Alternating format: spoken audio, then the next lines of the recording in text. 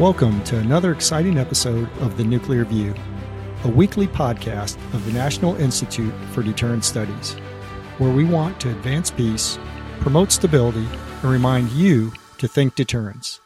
The views of the guests are their own. Well, welcome everyone to another The Nuclear View. If you were thinking you're going to hear Adam, we still have him, well, not on assignment like Curtis said last week. No, instead, this week, Adam decided he's going to take some vacation time. Well deserved, by the way. And he's on a sojourn. Curtis? He's on a sojourn. Yeah, he's on a sojourn. He's self-identified as a mountain hiker. Yeah, well, there you go. Curtis has the inside scoop. I knew he'd fill us in. And we have a very special podcast today. One, we're podcasting off-site.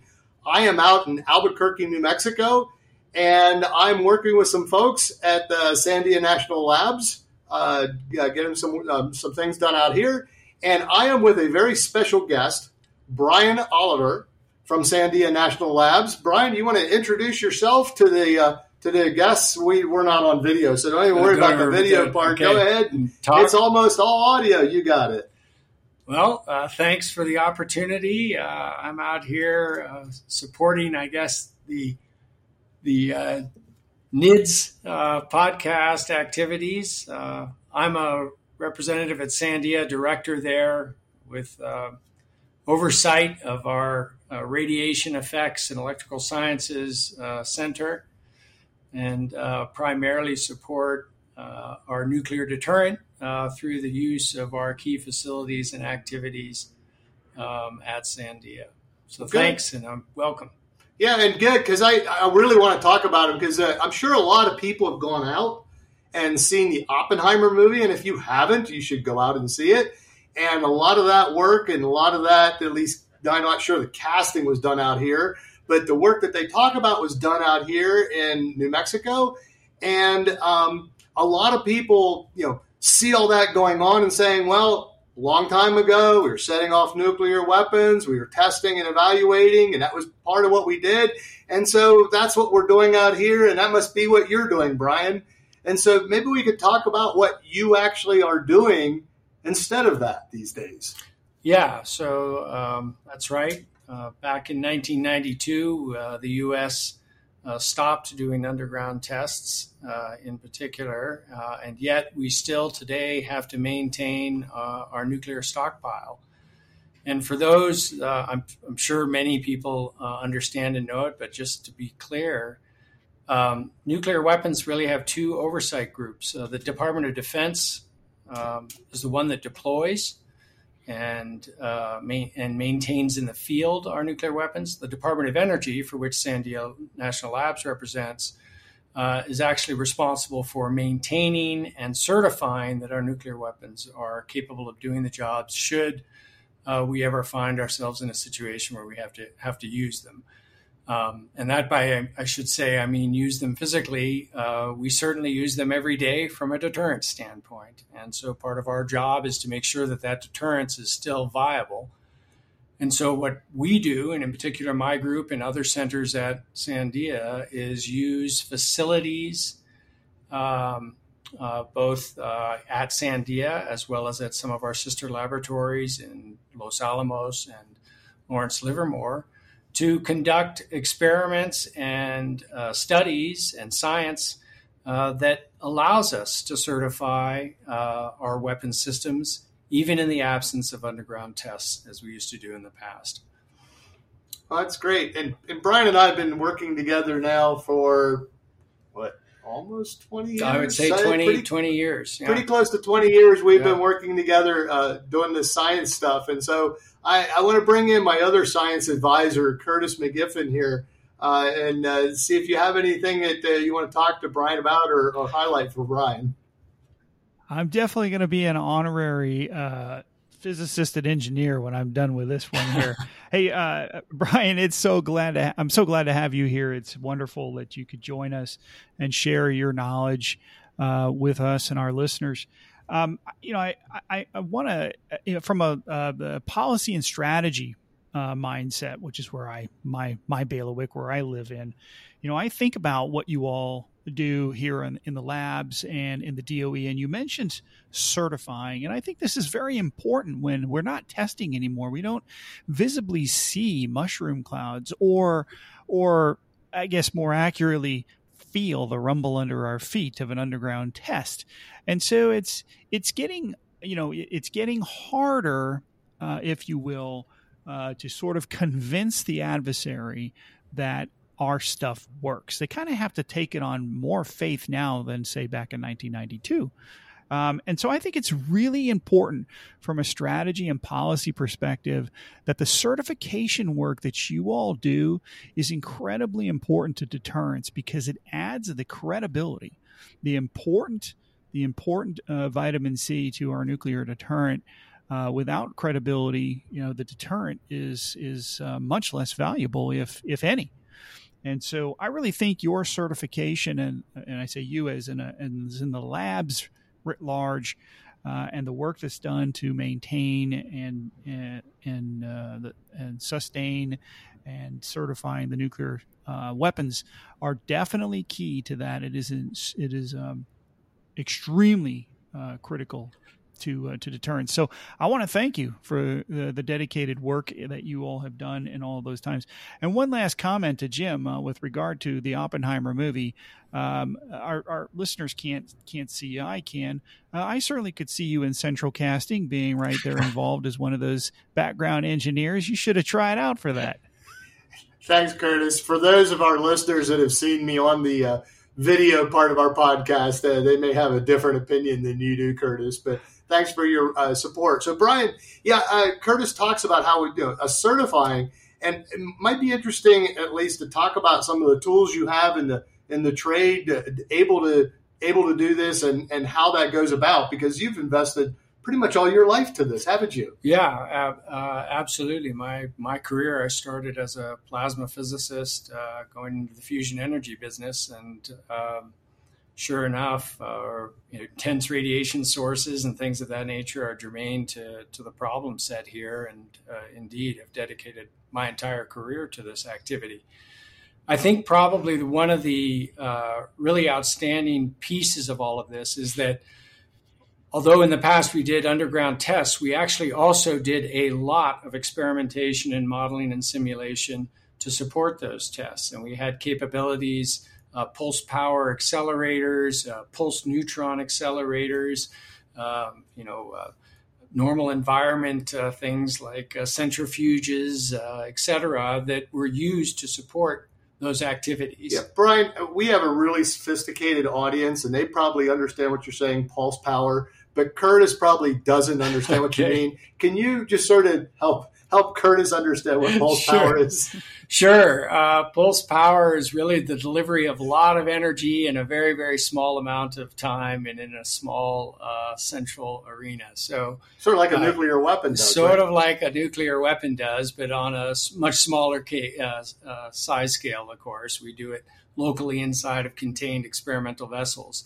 But quite literally, we charge up what you call a battery. They're capacitors instead, but you charge up a large battery over a long period of time, and then we discharge it on very fast time scales, lots and lots of stored energy, compress it from seconds of stored energy down to nanoseconds of stored energy, and drive it onto materials and electronics and whatnot in order to create very, very intense radiation environments. And this is a very unique capability, particularly at Sandia, that we've been invested in and making better every year for 30 plus years now, 35 years.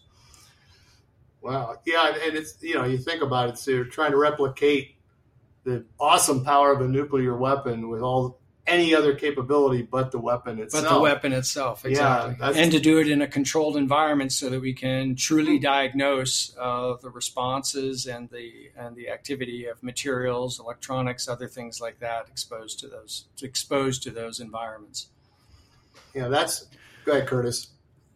So, well, let me ask this. So, for the listeners, and of course for my unsophisticated self here. what is the end result of all of this? So you do the pulse power and the radio. I assume you diagnose some radiation hardening mechanisms in which to make our equipment last longer, to survive and endure the worst of days. So how does that carry through? If you find this, I don't know, you make a breakthrough, you have a great discovery, how does that work its way into something that's tangible, that finds its way into the operator's hip pocket or in the back of his kit, or on an airplane or in a missile silo? Yeah, well, so there's really kind of, I would say, two key aspects to what we would call the Stockpile Stewardship Program, which is the fundamental program out of DOE for assessing our weapons systems. There is what we would call certification of present components. So, for instance, the nuclear package that, say, Los Alamos or Livermore would be responsible for, that it's still a viable component even after it's been sitting on the shelf for many decades, right? These systems are sitting, stored, many decades pass by, and we have to be able to tell ourselves, hey, do we think this will still work when we ask it to work, when we send it? And so Brian, let me interrupt. So what you're telling me is someone will randomly pull a widget off the shelf at Malmstrom Air Force Base, bring it back to a lab and irradiate it and test it. Is that what you're telling me? Right. That's exactly right. So that's awesome. what we would call the investigation of the aging process. How does something maybe change compared to when it was first instantiated? The other side of the coin is that we're in the midst of, and have been for two decades now, what is known as a modernization program. And that is the actual replacement of components with new components. Those that are either, engineered better or have greater capability than they did in the past. And prior to inserting a new component, we need to run it through its paces. That is, expose it to radiation environments, or run it through its mechanical environments, thermal cycling, all of those types of things, in order to ensure that when we put it in as a new component, that it too will do what it's supposed to do when and if it's called upon. And that's a very heavy lift and a major program of record. And in particular at Sandia Labs, we do what is the majority share of what we call the non-nuclear components. That is the firing sets, the tracking mechanisms, the launch, supporting the launch vehicles, etc.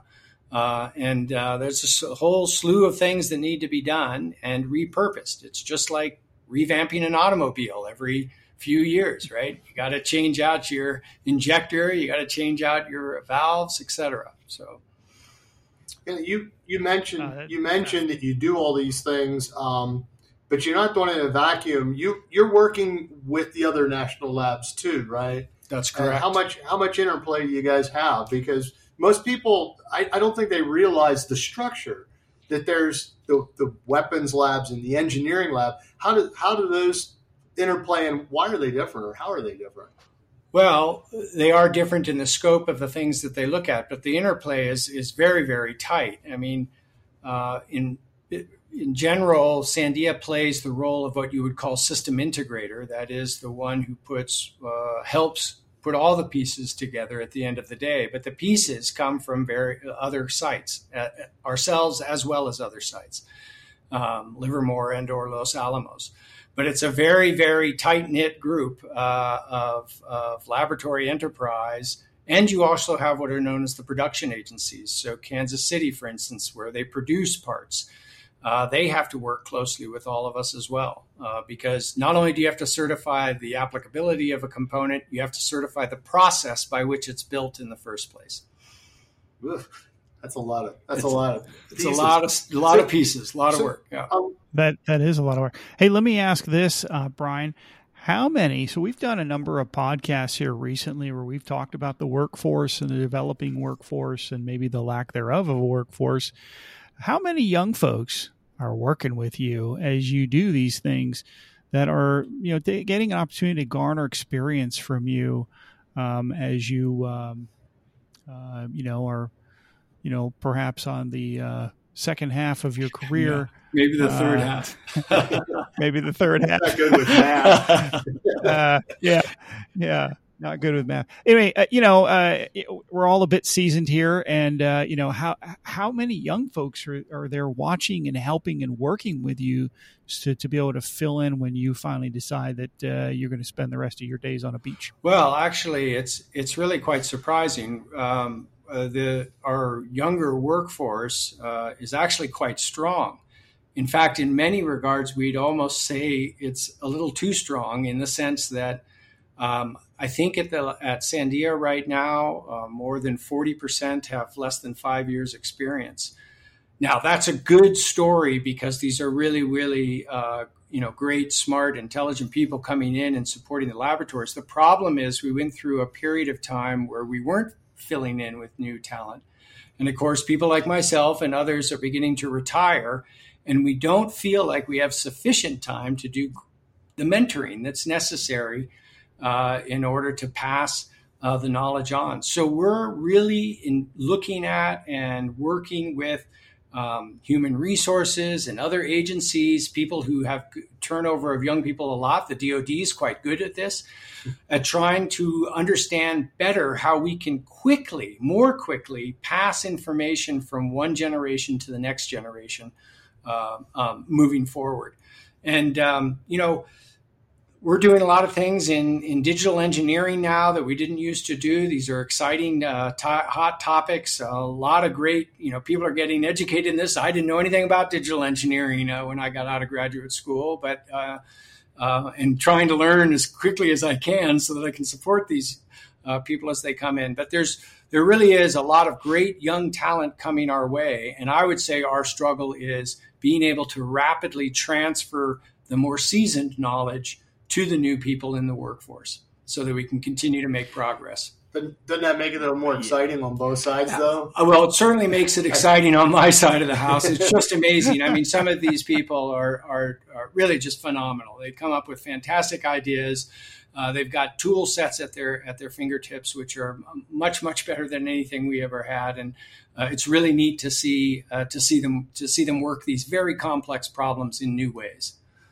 What kind of? Well, Bryan, that's certainly a good news story, and I am glad to hear that.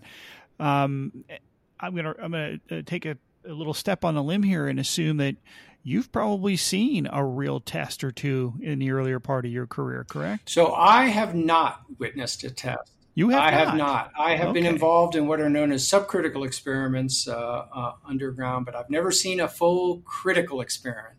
I still have in my center. I still have 2 people out of a center of 300 people. I have 2 people who have been witness to, or in fact worked on and did diagnostics to support a test. No.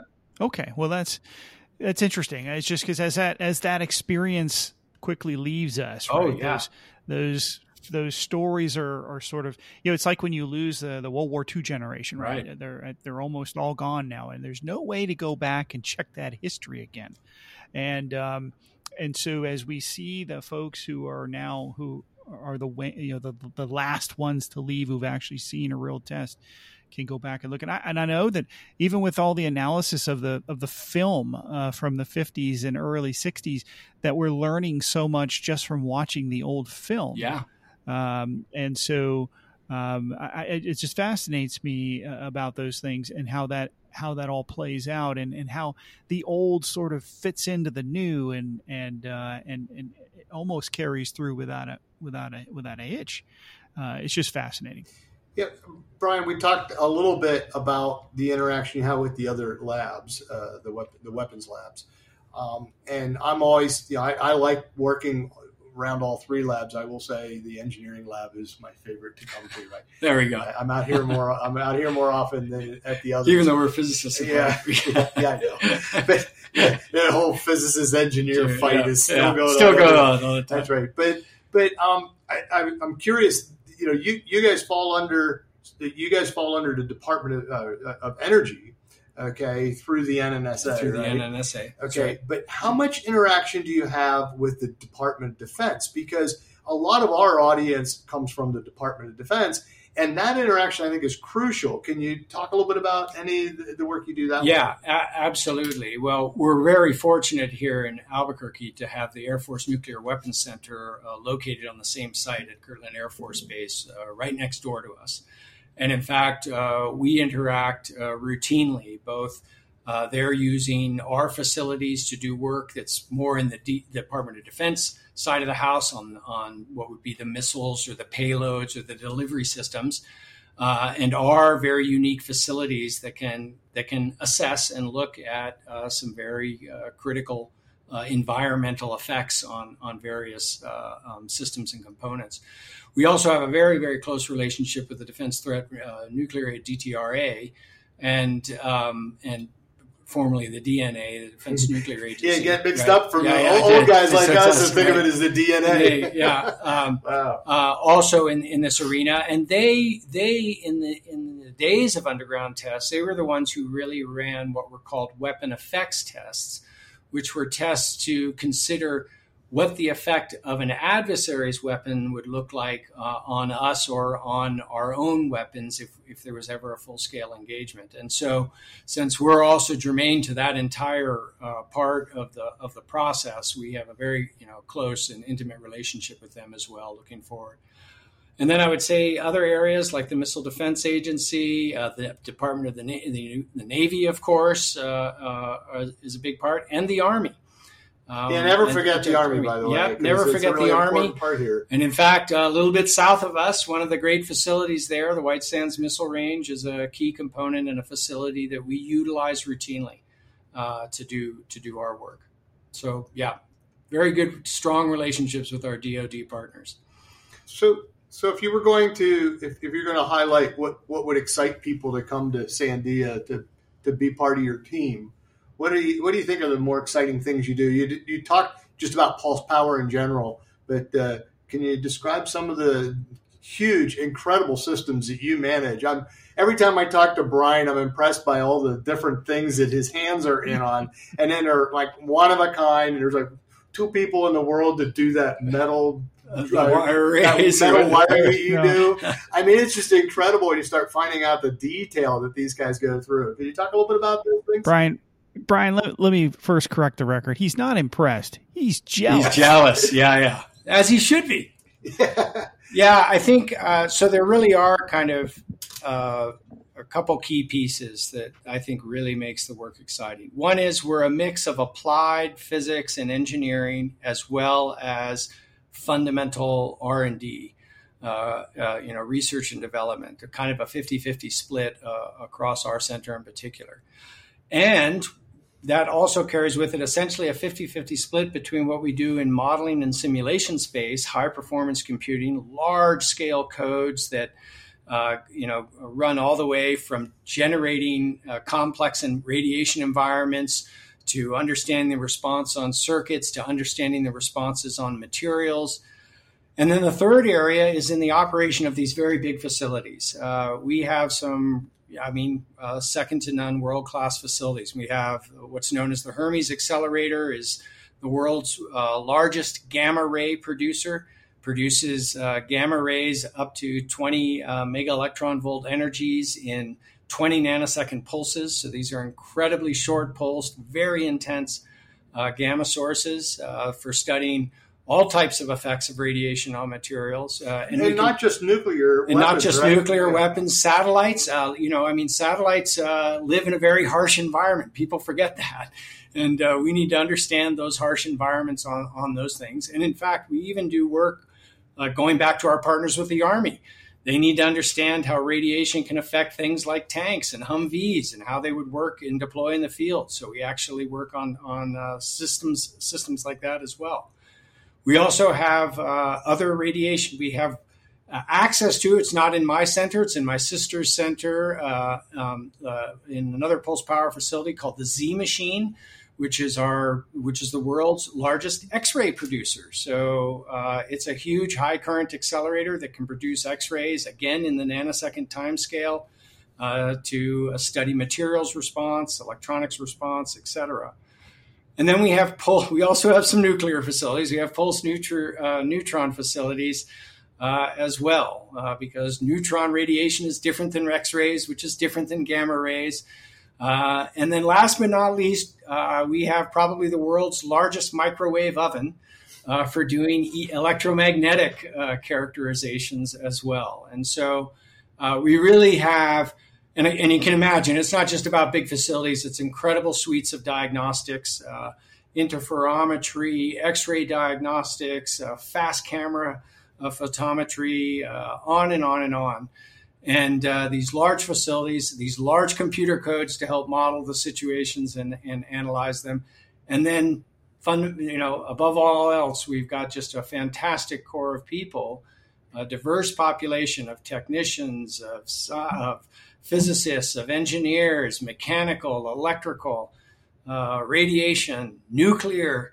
It really runs the gamut. It really is an exciting. I mean, it really always excites me to know that I get to be a part of this center and part of these great people doing all this work. And I would say one of the things you talk about, all those diverse backgrounds, et cetera. But I think one of the things that I've always liked working with your center throughout these past 20 or so years is that everyone seems to have a strength, an area that they work in, but there's no way they could ever get bored, because you have nuclear engineers who are helping with high performance computing, right, and then going out on and helping to build an experiment for gamma rays to replicate something that was happening in a nuclear process in a weapon. And so they have to know a little bit about everything else as well. I don't think there's a single member of your group that I've ever interviewed with or talked to that they just stuck on their one subject. And it's amazing how much diversity of talent you have in any single individual. And that's, I think, a really important part of what happens out here. Because nuclear weapons, I mean, face it, they are complex, especially the effects, and then trying to get them to survive in these very complex environments. But the flip side of that is we have invested as a country, we have invested a large amount of funding, but also a large amount of people talent into that to make sure that that deterrent remains viable and a threat so that no one else wants to take us on and keeps us at peace. And it's just amazing how much of that work is done.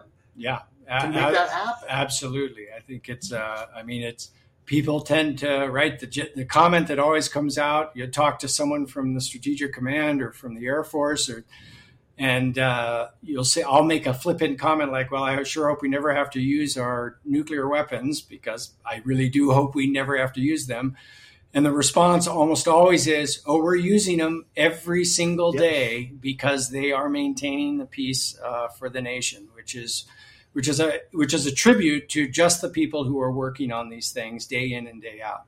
And I take that and I take that to heart. But when I come out here, I always tell people, and Curtis heard me when we talked about having you as a guest here, and I'm going to say it for our audience, I always run into people saying, well, we're no longer testing our nuclear weapons. My answer is, we test them every day. Every day. I've been in your facilities where we're testing a variety of things with great fidelity and great control over the environment, so we understand what's going on. Because let's face it, when a nuclear bomb goes off underground, that's a chaotic environment. I believe. I've never been there. Even though Curtis thinks I'm that old, if you listen to last week's podcast, he thought I knew Oppenheimer as a kid or something like that. So. Yeah, I thought you brought him coffee. Yeah. All right. Hey, look, I got two questions I want to ask you, Scott, Brian. I'm sorry. Before we roll out of here, and these are sort of off the wall questions that I think our listeners might be interested in, Brian. And that is, one, why is the largest X-ray machine called the Z machine?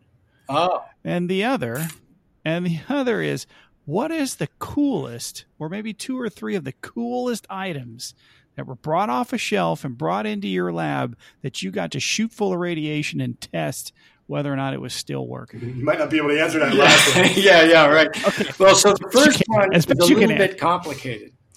But the accelerator that we use, the Z machine as it's called, drives a very, very intense current, 26 mega amps of current, essentially through, at the end of the day, a very thin column of plasma.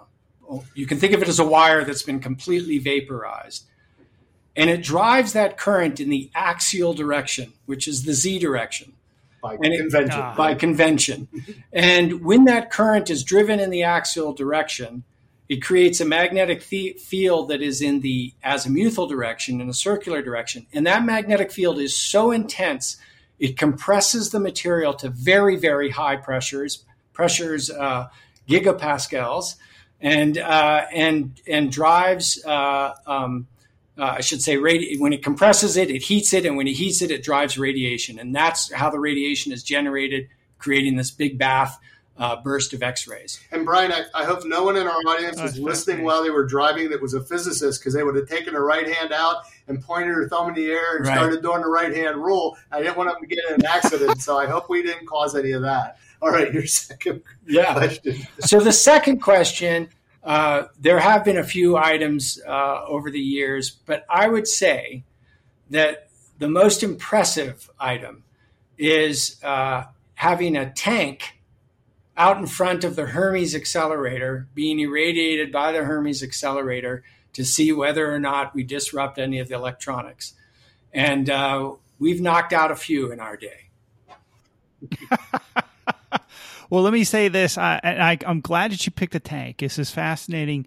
I've spoken numerous times with Army audiences, and I've tried to remind them how important it is to be able to have your stuff ready to fight on a nuclear battlefield. Yeah. Because the ability to do that is a deterrent in and of itself. Because if we're afraid to work on to fight on a nuclear battlefield, and I say afraid because our equipment doesn't prepare for it anymore, because we kind of thought it was never going to happen again, then all the adversary has to do is just threaten to to irradiate the battlefield, and then they've got escalation dominance over us in the battlefield, and the war is sort of how do you fight the war then?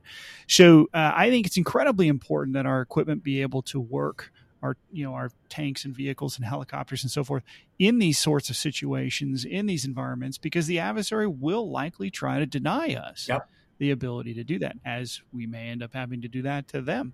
So anyway, fascinating. Thank you for those those were sort of my random questions that were bugging me all day as I was preparing for this. Yeah, good stuff. Very, very excited to have you here. Would you please do us a favor, and I'm going to let Jim wrap us up here as we've come to that time, and do let your team know that from a NIDS perspective, and I just want to echo what Jim was saying, it is incredibly important for them to understand that what they do in the name of peace. And that it is about the stability and the peace that a good, strong nuclear deterrent brings, that they are participating in. And yes, they are engaged in weapons that are being used every day. But deployed and employed are two different terms. Yes, absolutely. And so we want to make sure they understand that. And I hope that when they go home for their Thanksgiving dinners and sit across from those crazy uncles who don't understand why they work with these nasty, crazy, scary nuclear weapons, that they can communicate to them, hey, I'm just trying to keep the peace. Just trying to keep the peace. Yeah, that's right. Very much. Good. Well, thank you, Brian, again. Thank you. I really appreciate you taking the time to do this. To get any time from a busy manager over at Sandia National Labs is a special treat. And for me, with a friend of mine that I've been working with for so long, to sit down and just have a chat about what you've been doing on our show is really exciting. And so, as always, I'm Jim Petrosky, so I'll echo what Adam always says. I'm Jim Petrosky, as always, and this is the National Institute for Deterrence Studies, and we want you to always think deterrence. Thank you for listening to this week's The Nuclear View. We hope you found it engaging and valuable. The Nuclear View is released each Wednesday and is a production of the National Institute for Deterrence Studies, a 501c3 organization. We are dependent upon donations to provide our podcasts. Every donation helps keep this and many other deterrence-related activities happening and helps to bring about awareness of the peacekeeping value of U.S. strength and of our national deterrence. We occasionally answer questions from our valued listeners. If you wish to send us questions on a topic, please send your email to asknids@thinkdeterrence.com. That's asknids, one word, the @ and thinkdeterrence, one word.com. If you enjoyed this show, check out our other weekly podcast, Nuclear Knowledge. You can catch all of our podcasts at thinkdeterrence.com under the Deterrence Podcast tab. We thank our producer, Kimberly Charrington, our sponsors, and all the fantastic members of the National Institute for Deterrence Studies for making this podcast possible. Stay tuned next week for another exciting and informative Nuclear View, where we want to advance peace, promote stability, and remind you to always think deterrence.